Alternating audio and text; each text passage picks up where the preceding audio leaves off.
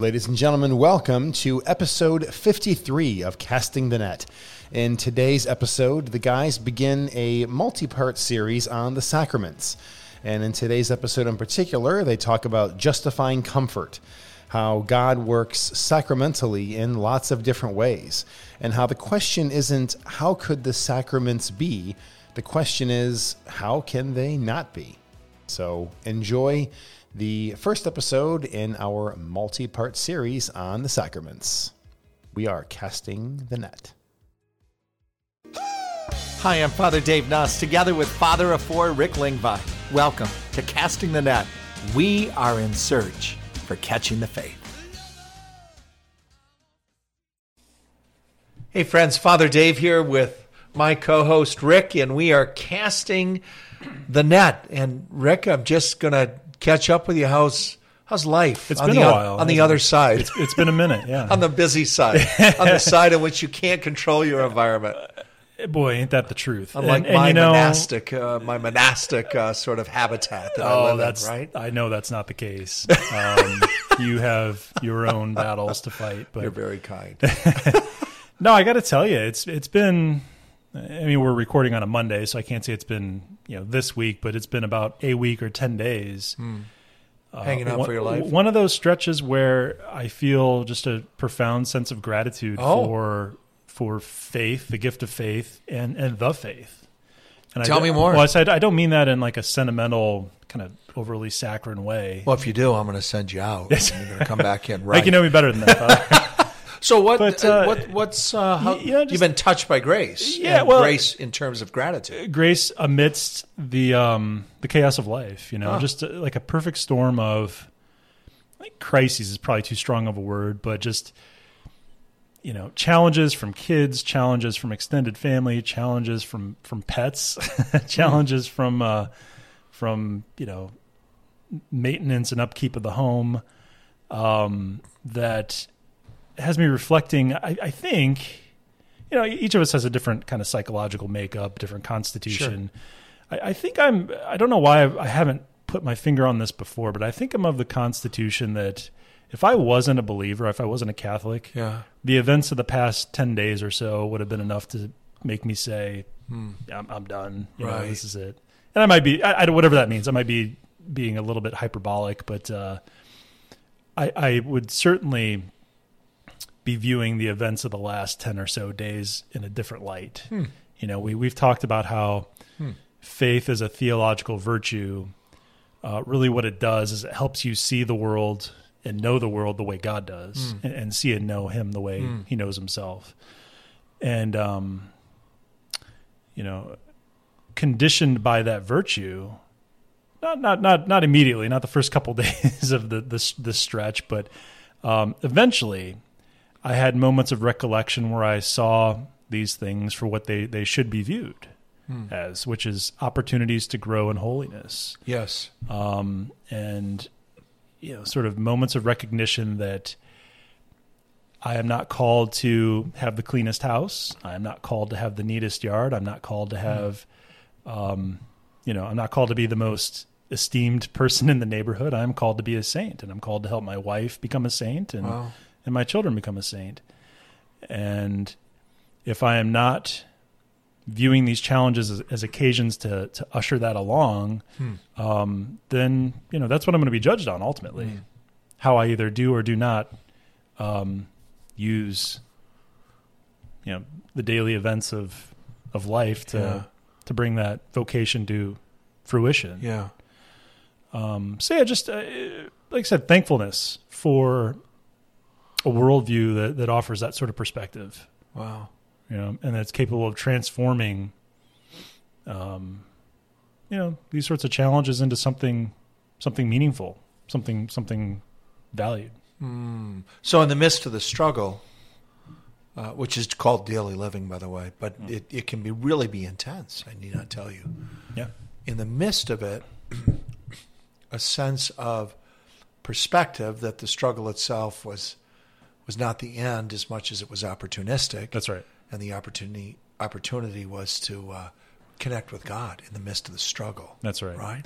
And the intensity, that's why the moments of recognition don't necessarily come immediately. That's why it might take some time, especially for somebody who needs time to process what's going on. Right.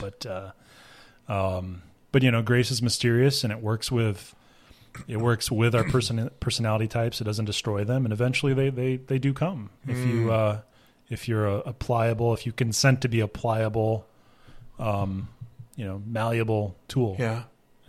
It's just, when you said the word crisis, the biblical meaning of that was brought out to me years ago when I read Karl Barth, who's the great Swiss Protestant theologian of the 20th century.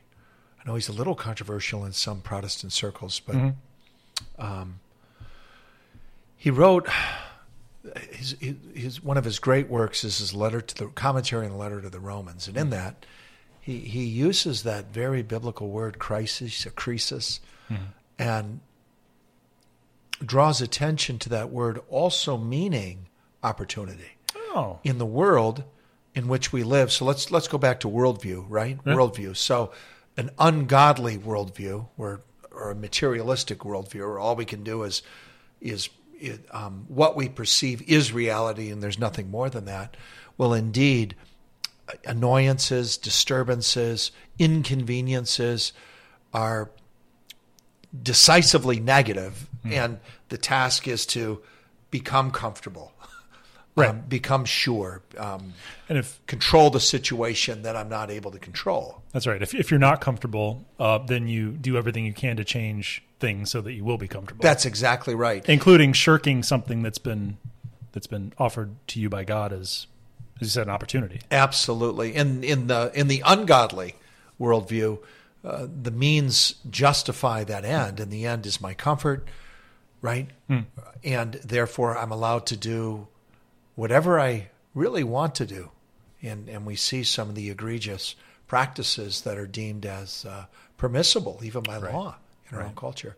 But it was Barth who drew my attention to that in reading that commentary. Many, my goodness, I probably read that 25 years ago, so I don't have it readily accessible. But when you said that word, and then thought, well, I don't want to be melodramatic and overreact. It wasn't really a crisis.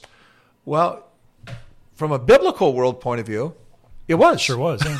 No, that's fascinating. Like, the poet, I think it's Gerard Manley Hopkins. I think. I don't know if it's Eliot or Hopkins, who talks about the inbreaking of God. That's Hopkins. Is that Hopkins? Yeah. And I've always loved that. Yep. Right? It's not my breaking out to God, but God choosing to break in to my myself, my consciousness, my moment, seeking to garner my attention so that I can recognize divine beauty, goodness, and truth and respond to it accordingly. And sometimes it's too much about me. And when it's too much about me, then my inconvenience and my discomfort and my disharmony and my disappointment, they reign supreme. And moment of opportunity is lost. Yeah. Well, I mean, Hopkins, right? The world is charged with the grandeur of God. Yes. That divine inbreaking. Yes. It's a nice segue to our topic tonight, actually. It sure is. The Sacraments. Yeah. Unscripted segue. How about that? To the topic. Let's stop there. Praise the Lord Almighty. It's not going to get any better than that tonight, folks. So. I don't think it is. We'll I don't think it is. Week. That's right. We're going to do a sign off. Shortest episode yet. Quit while we're ahead. Yeah, no doubt. No doubt. But no, surely it's the sacramental life, the grace that comes to us through the sacramental life that that divine inbreaking, which fostered that sense of gratitude that I've experienced recently over the last few days. I mean, there's no doubt of that. Yeah, the sacramental life for us as Catholic Christians is predicated upon the conviction that God chooses to dispense his very presence and power in ordinary elements that are made possible through the repository of his church. Right. When we talk about sacraments. Which is, Vatican II speaks about the church being a sacrament as well. Yes. I mean, not one the of church the seven. herself. Yeah. Yeah. But yeah, I mean, that's just another example of God using physical things to touch us, to heal us. Yeah. The cleansing of the human heart, to borrow from St. Augustine. Again, there are 7 sort of ecclesiastically sanctioned sacraments, but God works sacramentally in lots of ways. Yes. Traditionally, Yeah. right? Capital S. Right. Sacrament, referring to the 7. I like to call them events. Events that are supercharged Yeah. with divine power. Versus, or not in contrast, but in comparison to these, the sacramentals or sacraments in a lowercase s, where God's choosing to allow his grandeur to permeate the world in which we live. And you just described some opportunities which at first glance or first experience was hardly an opportunity for the divine. And yet on further reflection, God mercifully and patiently sort of led you to him in the midst of what initially was something off-putting or negative. Mm-hmm. Mm-hmm. Absolutely. And what you said just now speaks to or points to one of the profound elements of wisdom that lie behind God establishing sacraments. It's really a nod to God establishing them. It's a nod to or an accommodation to our humanity. We are not. It's a common error, I think. I run into it a lot among Christians. This view that human beings we're primarily souls, and this kind of shabby 41-year-old body of mine is just it's not really me. It's just this encumbrance that I'm going to shed when I die, and that's when I'm finally going to start living. That's when I'm going to be really who I am. I'm not really who I am now. When in fact the church is pretty consistently held that human beings are body-soul compositions, composites, unions. I'm not just a soul. If I was, I'd be an angel, and I'm not one of those. And I'm not a body, not simply a body. If I didn't have a soul, I'd be sort of this inert, shapeless mass. So I'm a physical thing, though not just. And part of what it means to be a physical thing is to take in the world through my senses. I smell it, I taste it, I touch it, and so forth. And so there's a real fittingness or a real appropriateness to God choosing to use sacraments to reach us. The God of the universe, who out of love plumbs the depths of his created reality by becoming like us in all things but sin. I mean, again, further sanctifying created reality, which he himself made. Yeah, no, absolutely. And your point about the incarnation there is an apt one. And people ask, why the sacraments? Like, why do we need this sort of mediation?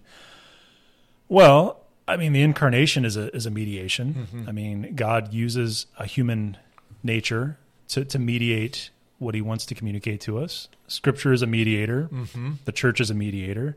So, I mean, there are already all sorts of mediators in our religious lives.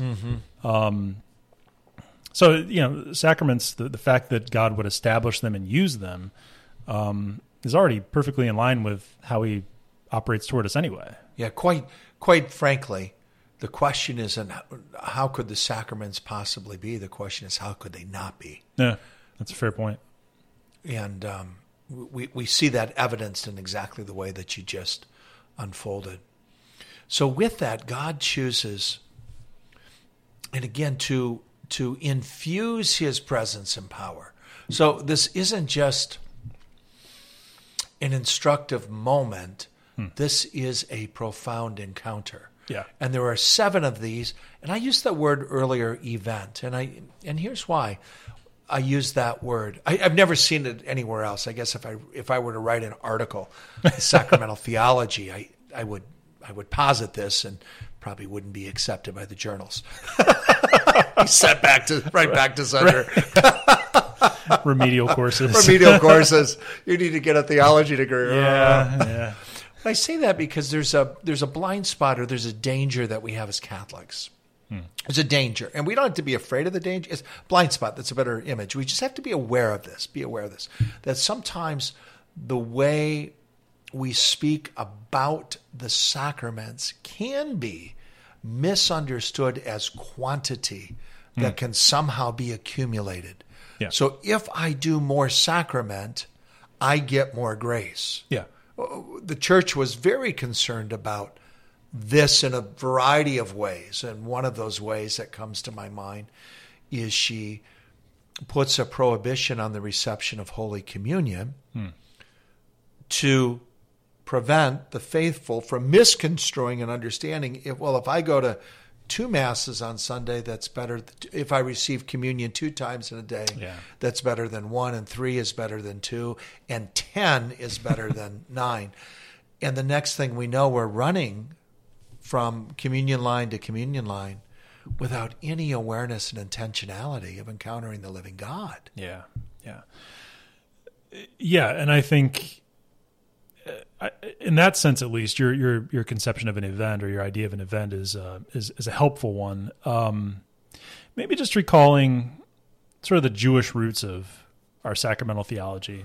The way the Jews understood Passover as not merely a ritual, but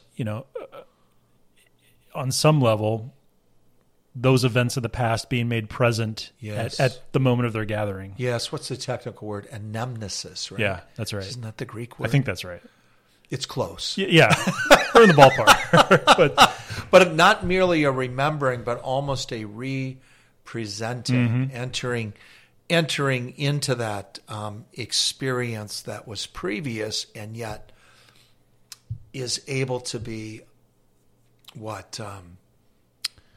sensed in the moment. Yeah, in a mysterious